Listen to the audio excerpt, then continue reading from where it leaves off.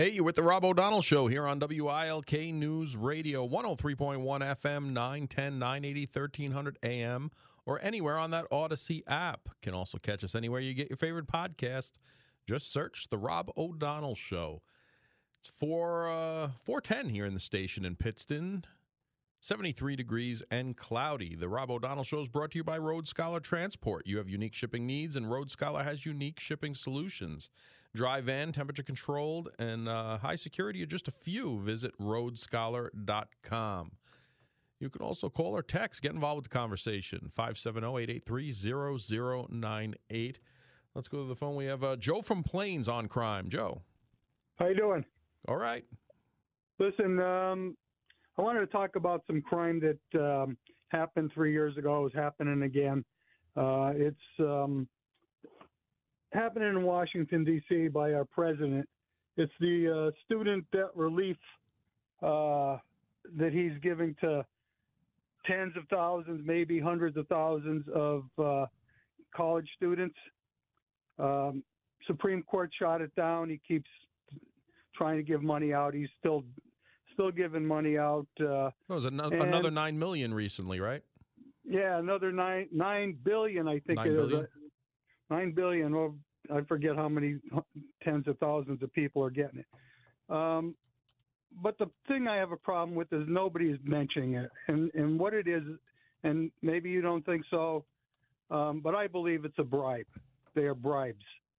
They're bribing college kids with the possibility of getting relief on their loans. Oh, it's no doubt it is. And if the president recently gave 125,000 borrowers erasing $9 billion in debt through existing programs. In total, he's given 3.6 million borrowers for $127 billion their debt wiped out. Right. Those are all bribes. And the way I feel about it is that anybody who took a bribe should not be allowed to vote. It's no different than me walking up to the polls, you handing me $50 to vote for your guy. It's against the law to do that. And somebody who is backing election integrity needs to get a hold of this issue and stop it right now.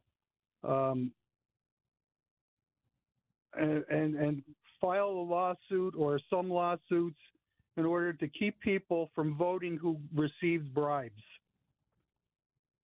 Well, it has been looked at. He has been sued. We've won on Sunday, and I've talked about it on this show, for the past couple of months in depth. Well, he's been sued. He's been sued for trying to give the money. I'm talking about suing to stop the people from voting who took the bribe. I would think that's going to be a stretch. Because you can interpret it as a bribe, but they are federal loans that he's forgiving. He got narrowed down to what he can do. And again, I agree with you. It is absolutely paying off these students to vote Democrat in the future. And it's crazy what they're doing with our tax dollars.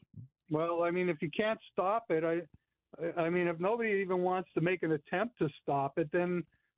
I believe there's been multiple. There's been attempts all around the country to stop it. They were able to narrow it down, but that's all they were able to do. He has certain authorities to do it, and by trying to twist it to where it's not a bribe if the president's doing it through avenues he legally has, which they narrowed it down. The Supreme Court said, you can't do this, but they narrowed it down to where you can do it more. And there's still pending suits on it to narrow it down, but they have the majority with the Senate and the presidency, and with his executive orders, there's so much he can do, and there still are pending lawsuits on this. But to say people can't vote because they accepted to have their student loan paid off that he's legally doing would be a stretch, Joe. Well, that's not how I phrased it. I phrased it that they got a bribe. And that's what it is. We could phrase it any way we want. That's just not going to hold water when it comes to trying to prevent somebody from voting. Yes, I agree with you. People should be upheld their contractual loan that they signed and agreed to. But if he has the powers, the commander in chief, as the president of the United States, under executive order, to narrowly forgive the government loans that he's doing, and again, I disagree with him doing that, but it's been fought to the extent that it can be fought, and there are still pending lawsuits saying that maybe he exceeded his authority to do so. Right, but the damage is done. After the election, he doesn't care if he loses the lawsuit. I don't think he cares about much of anything right now or knows much of anything right now. He's being told what to say and told what to do. Joe, I appreciate your call and your input. It's your take on it. More than welcome to have it. I think it's a stretch. Talking a little more locally, actually not locally, but I want to talk about it because it's just a matter of time before it comes here. But you have a group of New York City Council members that have proposed a bill to bar limits on migrant shelter stays.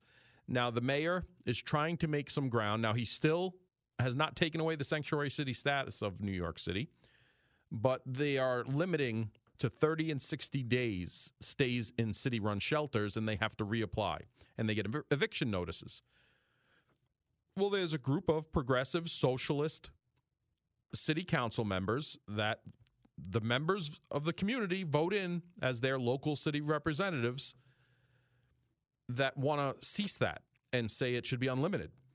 And it mentions them. There's council members Lincoln Ressler, Jennifer Gutierrez, Carmen de la Rosa, Crystal Hudson, Pierina Anna Sanchez, Sandy Nurse, Julie Wan, and Shanna Hanif.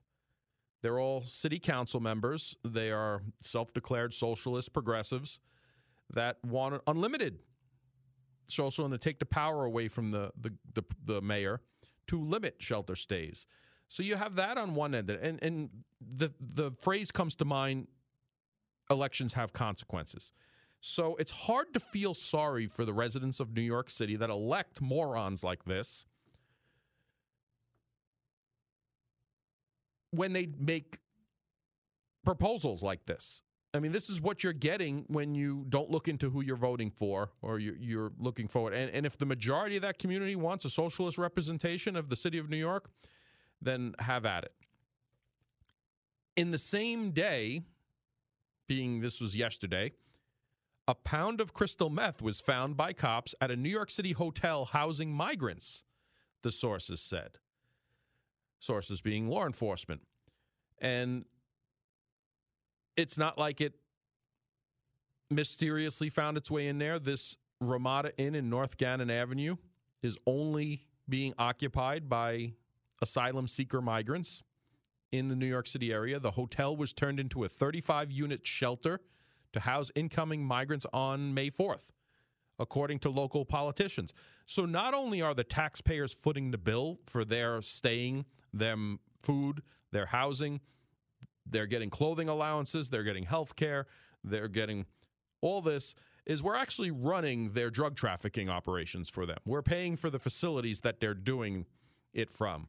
So a pound of crystal meth was recovered by police in a room at that Staten Island hotel that has been converted into emergency housing shelter for migrants.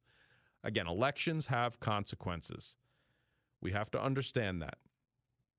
It's unbelievable what's going on in New York City. And I'm telling you, it's just a matter of time before it's coming here. And hopefully I get some people on the show in the next couple of weeks to show that to you.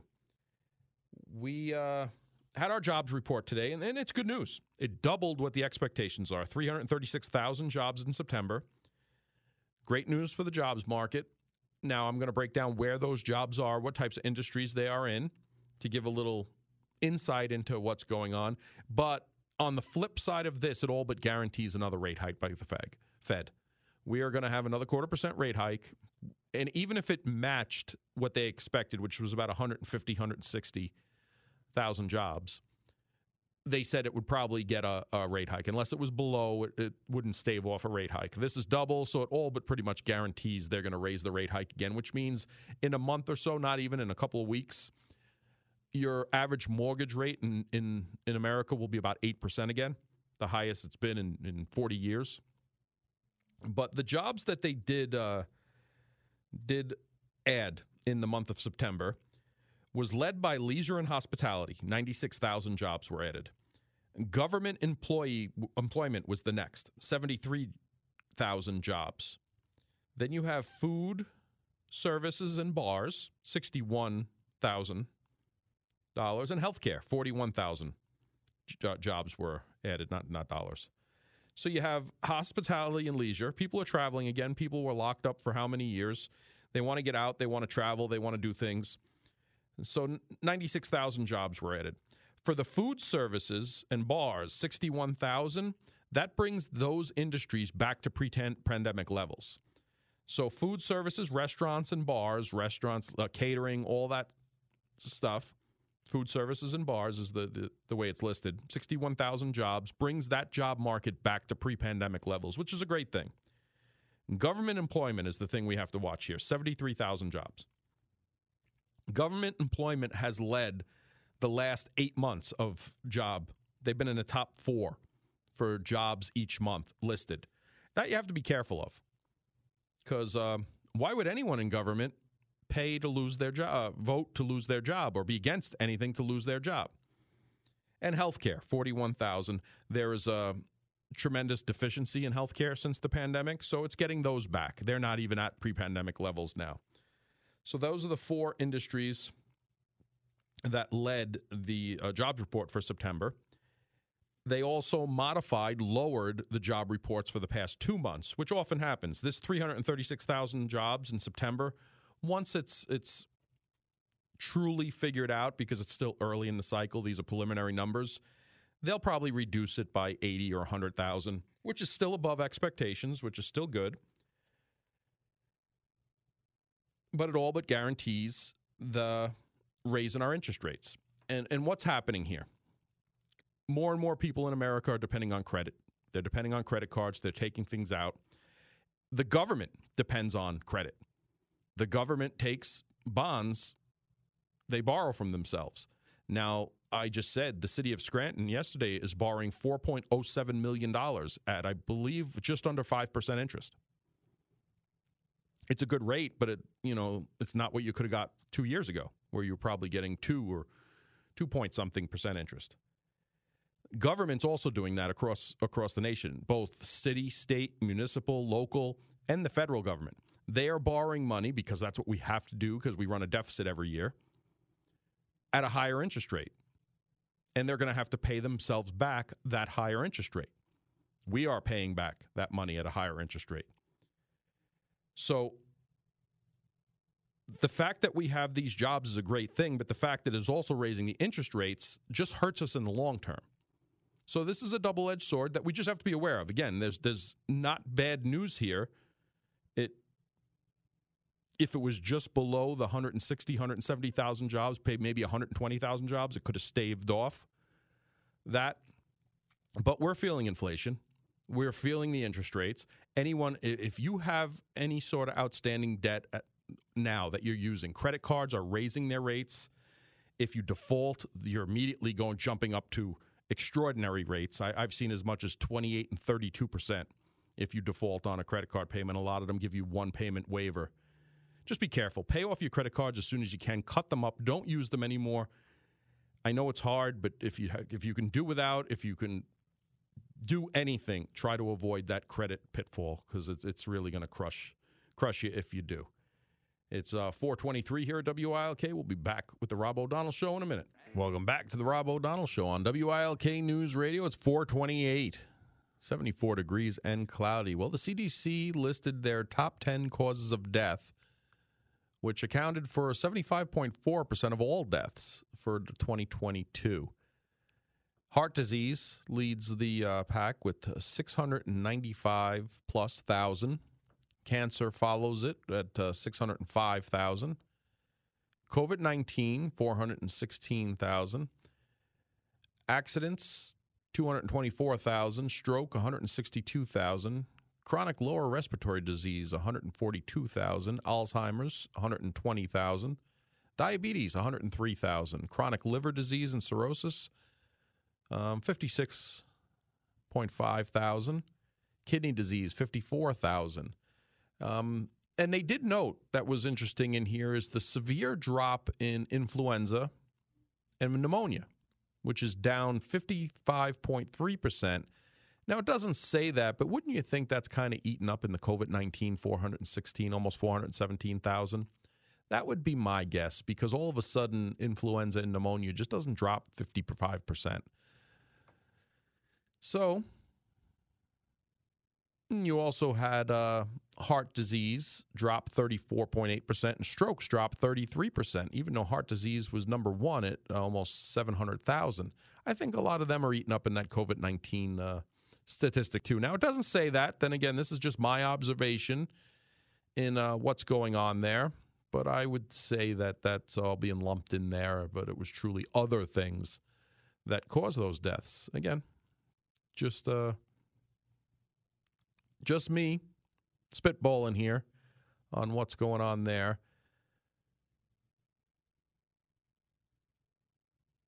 The data showed that men had a 61.9% higher rate of heart disease deaths and were more than 50% likely to die from unintentional accidents. However, women were 47.5% more likely to die of Alzheimer's disease. And again, this is from the CDC. I did not know this. American Indians and Alaska Natives were more likely to have unintentional injuries, chronic liver disease, cirrhosis, and diabetes, where Native Hawaiians or other Pacific Islanders also had a higher occurrence of diabetes. So, that was an interesting fact there, but that's your top 10 causes of death, which account for 75.4% of all deaths in America. So eat healthy, live healthy, exercise, do what you can. I'm trying. I hit my goal, 30 pounds lost in 3 months. Exactly 3 months. So I'm real happy with that. And I'm going to keep going. I'm going to be a grandpa now. Got to run around in the backyard and chase the little one soon. So gives me a little extra motivation when I'm on the elliptical treadmill on the weights. It's 4:31 here at WILK. We'll be back after the news with Paul Michaels. Welcome back to the Rob O'Donnell Show on WILK News Radio. It's 4:37. Rain tomorrow. It's 74 degrees and cloudy right now. The point of the show, we're on our heroes across America who made the ultimate sacrifice. 68 made the ultimate sacrifice on this day. 5 of them from here in Pennsylvania. We're going to start off with police officer Louis Robert Torello. 1950, the Philadelphia Police Department was stabbed to death when he and another officer were attacked on Montgomery Avenue. The man, who had just been released from the Philadelphia State Hospital at Byberry, the officer shot the suspect 3 times, and he was still able to stab and kill him. Chief of Police Warren M. Kramer, Hattsboro Borough Police Department in Pennsylvania in 1933, was struck by a vehicle and killed when he stepped off the curb into the street. He was searching for lost property at the time of the incident. Now, the Philadelphia police officer, policeman Bartholomew James Cohen, 1922, was killed when his car collided with a trolley near St. Agnes Hospital. Patrolman William F. Smith, Homestead Borough Police Department, Pennsylvania, in 1920, was shot and killed after responding to the scene of a drunk man brandishing a handgun. We have Private Chester Arthur Coons, Pennsylvania State Police, in 1918, died after contracting the Spanish flu in the performance of his duty.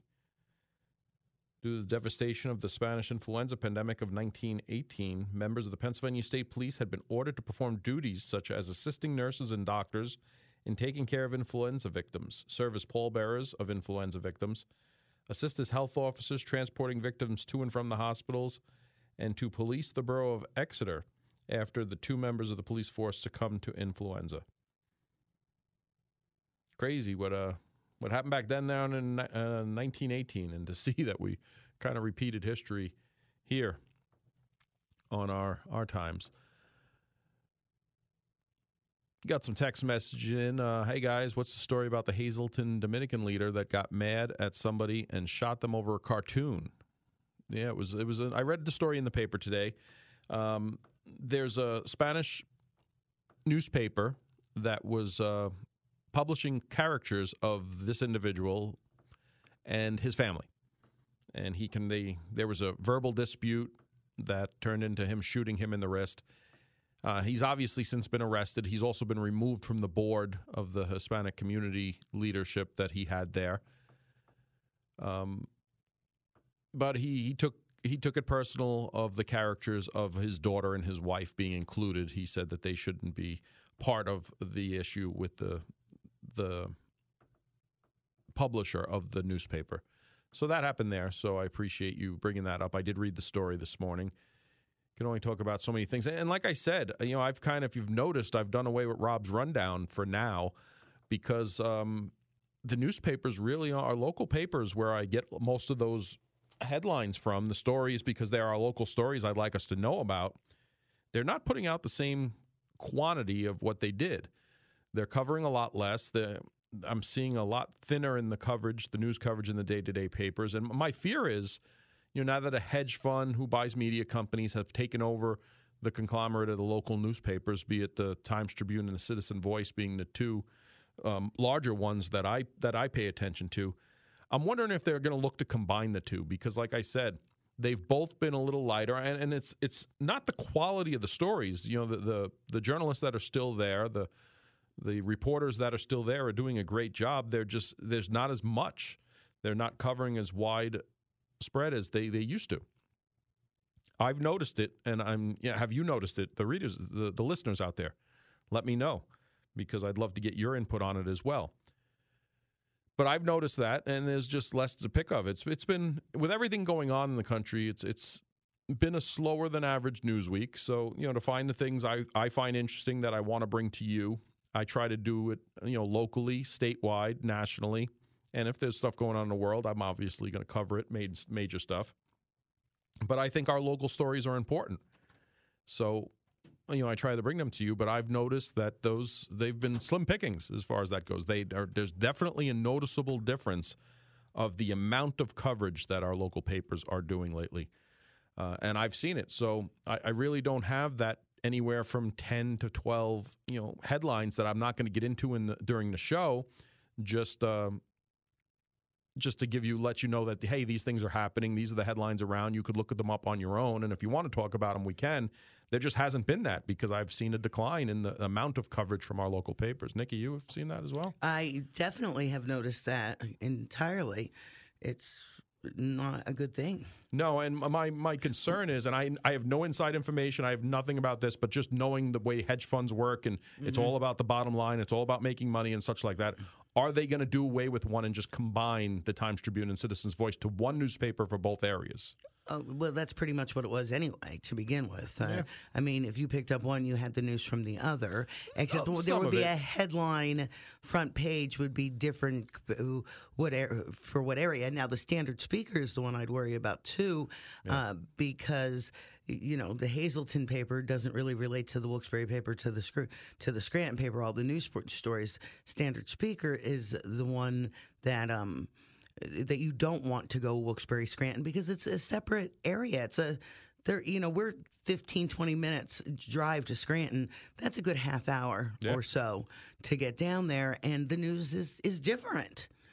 And the news that happens up here doesn't really affect down there as much as, even though it's Luzerne County. Yeah, and they need their own paper. But a lot of the other problem is, with these hedge funds, they want to pay their reporters as little as possible. They treat them like they're burger flippers. Yeah. But I shouldn't say that in a negative way. We need burger flippers, especially good burger flippers who can make a nice, medium rare, delicious, juicy hamburger on Friday night. Did I? Wait, I'm sorry. Is that where you're going? Is that what you're going to get on this Friday night? No, probably not. Oh, but okay. It was a thought. Anyway. It's 4:44 here now. It's time for traffic and weather. And this traffic update is brought to you by Penn Teledata Internet. 81 just has those areas of slowing. If you're in the area between Benton, Scott, and Waverly, that's pretty frustrating both directions. Coming through the Scranton area, heading southbound, you're dipping well below the speed limit, all the way to Avoca. Other than that, we just have a little bit of bumper-to-bumper traffic on North Main Avenue in Dixon City, or North Main Street in Dixon City, as well as some heavy traffic heading into Clark Summit, heading up the hill. Whenever you see a traffic problem, call our jam line 570-883-7269. Nikki Stone, WILK traffic. Thank you, Nikki. Here's the Storm Tracker 16 forecast from Chief Meteorologist Kurt Aaron. Tonight, spotty showers, low 57. Saturday, scattered showers and breezy, high 63. Sunday, mostly cloudy and breezy with spotty showers, high 58. Monday, partly sunny, breezy, and cooler, high 54. It's currently 73 degrees and cloudy here at 4:45 at your official weather station, WILK. You can let it keep playing there, Jake. Good song. Oh, it ended. It's all right. It's 4:48, 4:49 here in the studio in Pittston. It's 74 degrees and cloudy outside. Got a text message in, and I'm willing to have this conversation. It said, I wish I had time to call and give you a different perspective. I borrowed $45,000 for college after 16 years of payments. I paid $49,000 towards it. At the time of my student loan forgiveness last month, my balance was $44,990. I wish you could hear the other side of the story. That's all I'm saying. And my questions, I'm willing to hear that other side of the story. Matter of fact, I'd love to hear the other side of the story. You know, my saying was, you know, what was your minimum payment? How much did you make annually in a salary? Did you ever defer payment? What was your principal and interest breakdown each month? You know, there's a lot of questions here. What was your interest rate? Did you get a government loan or did you get a private loan? What was your interest rate of that loan? Was it a balloon interest payment? Was it there's a lot of questions there. If you made your interest and principal payments, and I don't understand how this works after 16 years. I don't understand the agreement that you had. You know, my truck was more than $45,000 and I had a 5-year loan and it was paid off in 5 years, less than 5 years because I sent more than I owed.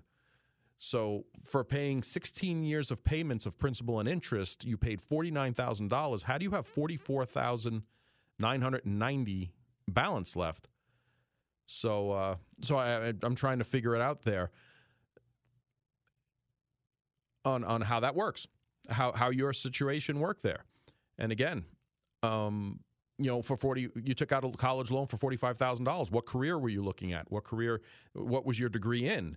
Was it a marketable degree? Are you making good salary now? Did you pay more than your minimum payment? If you're paying the minimum payment, which basically just pays your interest rate, it's not going to pay down the principal at all. There's a lot of variables there. But again, I don't think how your personal college loan should be a taxpayer's responsibility. But if for some reason you were paying a government loan and some extraordinary amount of interest rate, you know, I want to hear that to understand it better. Absolutely. But those are the questions I have, you know, in regards to that. I got some questions now, some text messages going on here. I also got a text message about if we've heard anything about that Scranton City Councilman Darwin Shaw. I have not, and I just did a Google search, and I see nothing updated on that. If anybody has any updated information on what's going on with that, supposedly forged, both him and his somebody else forged some signatures to get him on that ballot. But I just checked, and I see nothing recent on that, so I do not have an update on that. I apologize for that. It is... I guess when we come back, Jake, we'll talk about that Haley Deegan when we come back from the break. Yeah, we can talk about that. I was going to talk about it earlier. I know Jake's been chomping at the bit because of a little NASCAR news going on. So we'll get that. We'll play the little sound bite and talk about that a little bit when we get back from the break. It is 4:52 here at WILK. We'll be back. Welcome back to the Rob O'Donnell Show on WILK News Radio. It's 4:56 here at the station, 73 degrees. Well, driver Haley Deegan will be joining the Xfinity Series in 2024. Now, she was competed in the NASCAR West Series 2018-2019, and she had 3 victories there. Third place finish in the 2020 ARCA National Series standings. Also does the truck race, but it looks like now she's going in Xfinity, Jake, huh? Yeah, honestly, Rob, I like this move better. I like Haley being a part of the NASCAR Xfinity Series more so than the NASCAR Craftsman Truck Series. And the thing is, I feel like for those being the 2 divisions that are just right below the Cup Series, which is obviously where everyone wants to be, I would have to say that the Truck Series, as fun and exciting as it's been over the past 28 years, I would say over the past couple of years, it's been almost kind of reckless at times. And so, like you were talking about, Haley's record when she won 3 West Series races, obviously I feel like she's more suited to being a race car instead of a truck. And I mean, she's done a respectable job in the truck series. It just seems like always getting caught up in someone else's mess or someone else's mistakes. I mean, a pair of 6th place finishes, Talladega last year and Texas back in April.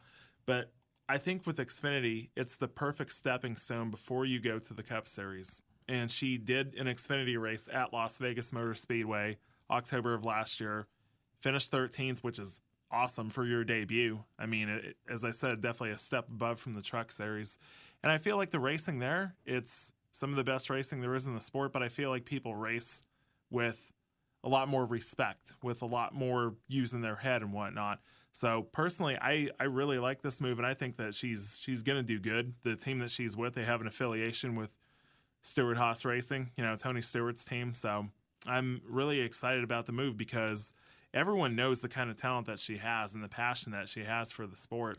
Her dad, Brian, used to race back in the day. She has a deal with Ford Motor Company. She has a deal with Monster Energy.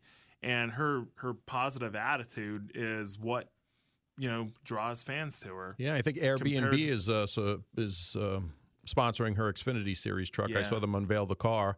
And she's only 22 years old. Yeah, only 22 years old. And I like I like how she was in the Truck Series for 3 years. This is a multi-year deal with the Xfinity Series. They're not, she's not trying to rush up to the Cup Series like what happened to Danica Patrick. Danica did 1 year of the Xfinity Series driving for Dale Jr. and his older sister Kelly, went right into Cup in 2013, had a few good runs here and there, but a lot of torn up race cars. So this is definitely a good move on the part of Haley. And she's caught the attention of one particular driver, Kevin Harvick. Kevin said a number of years ago, he ran against her in a West race out in Bakersfield, and he said she's very, very talented, just got to make sure that she comes up through the ranks the right way, doesn't rush anything. I actually saw her Tony Stewart do an interview on her where he gave her so many accolades. He did a dirt race with her. Yeah, the SRX series that Tony owns, and she's finished second or third a couple of times. Yeah, she came in the top 3 in a backup car. And he just gave her all the accolades in the world, which really grabbed my attention on it. Yeah, I think she finished second, and Tony ended up winning that night. And as soon as he got out of the car and they put the microphone in his face, he said, "She's a really, really good driver." Yeah. So obviously there's an avenue right there. Potentially Stewart-Haas Racing. You never know. Sounds good. We don't have time for a clip, but I really respect her. I like her attitude, so we'll look at her. Me too.